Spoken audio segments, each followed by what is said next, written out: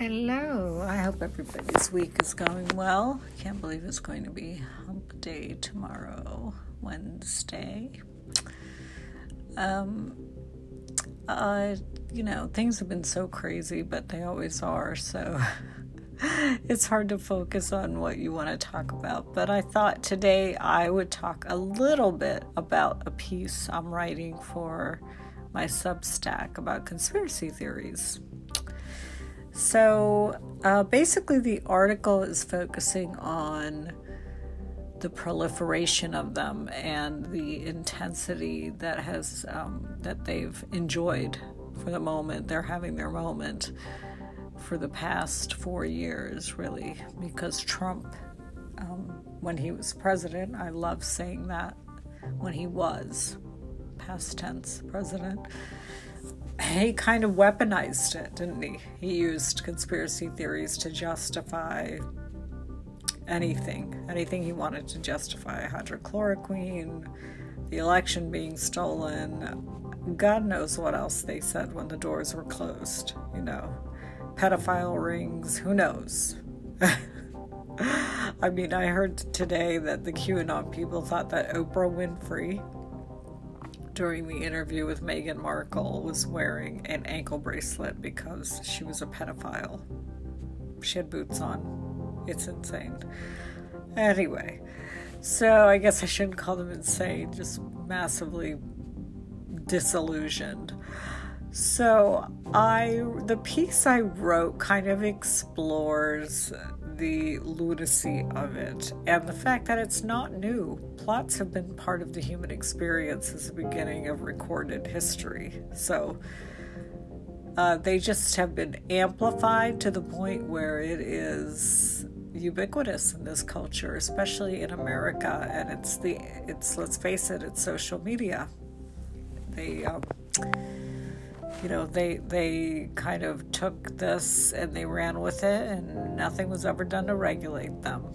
So it's ironic because we've always sold ourselves as a country that's full of innovation, freedom, reason, envy of the world, the democratic world. And we've got the most ridiculous theories. Obama, born in Kenya. Fluoride doesn't prevent cavities. It's poisoning us. COVID-19 was in a lab. Microchips are being put in the vaccines. Windmills are causing cancer. I mean, it's insane. I can't even go on into, I don't have the breath to go on how many. Don't get me started on the pizza parlor and George Soros and Hillary Clinton thing, because then I'll just never stop talking. But it's almost a movie, right? It's like a dystopian movie where the conspiracy theorists and their warped ideas are going against evidence and logic, and you're kind of waiting to see who's going to win. We'll see. Well, if the conservatives have anything to do with it, it'll be the conspiracy theorists. Obviously, that's not going to work for them either at the end of the day, because they will turn on them. It's like nobody's ever picked up a history book. It just doesn't work that way.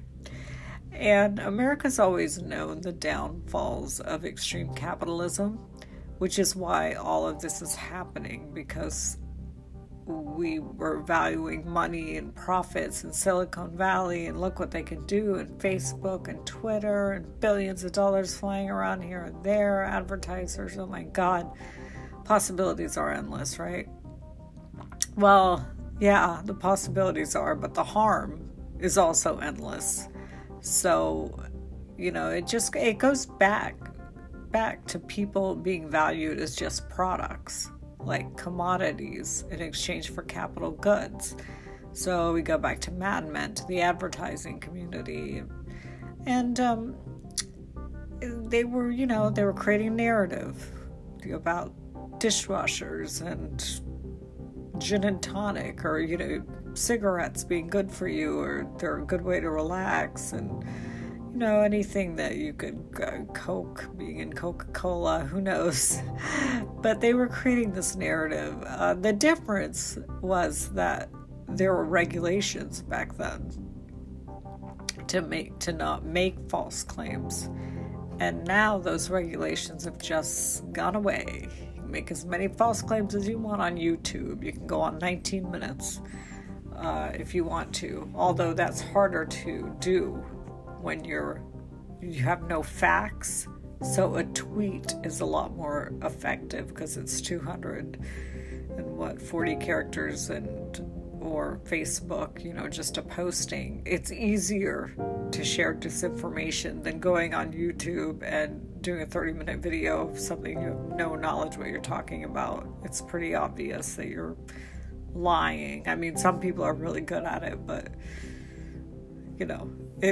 you could see through it. Like, you can't see behind a keyboard tweet. You can't see the person's face. You can't make out their facial expressions. Do they look dodgy? Are they lying? Which they are.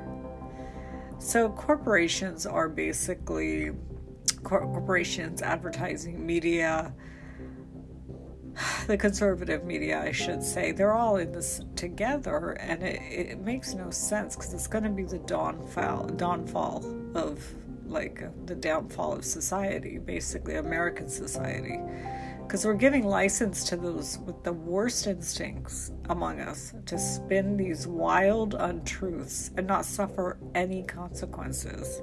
And the world sees it. They see what we've become. We don't necessarily see it, or we don't want to see it. I think that's probably more that we don't want to see it. Because the conservative press is going to continue to put ratings over country. Corporations are only going to worry about their bottom line. The GOP, let's not even get started on them. They're basically fascists.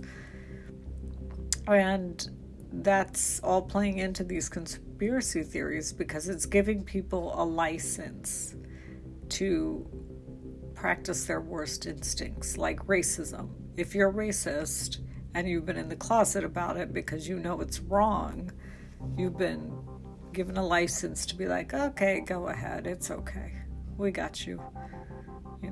That's what all this, it comes down to race. And it's so ironic because the men, and it's basically men with a few crazy nut job women like Lauren Boebert and Marjorie Taylor Greene, but basically it's white men that is doing this. And if America fails as an experiment in democracy, the most ironic part of it is going to be the downfall was the very men who created it in the first place, white men. And they're holding on to that power at the cost of everything.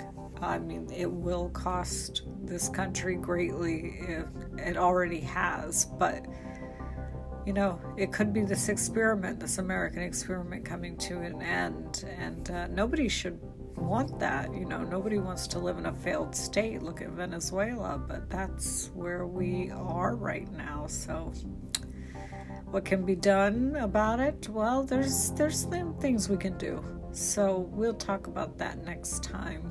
It's just, let's not try to lose all hope, but we really need to be aware of these conspiracy theorists because they're everywhere, and people you don't even know, are probably listening to.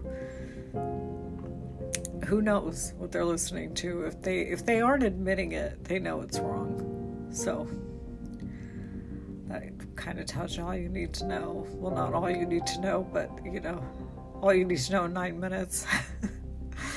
All right, thanks for listening. Enjoy the rest of your week.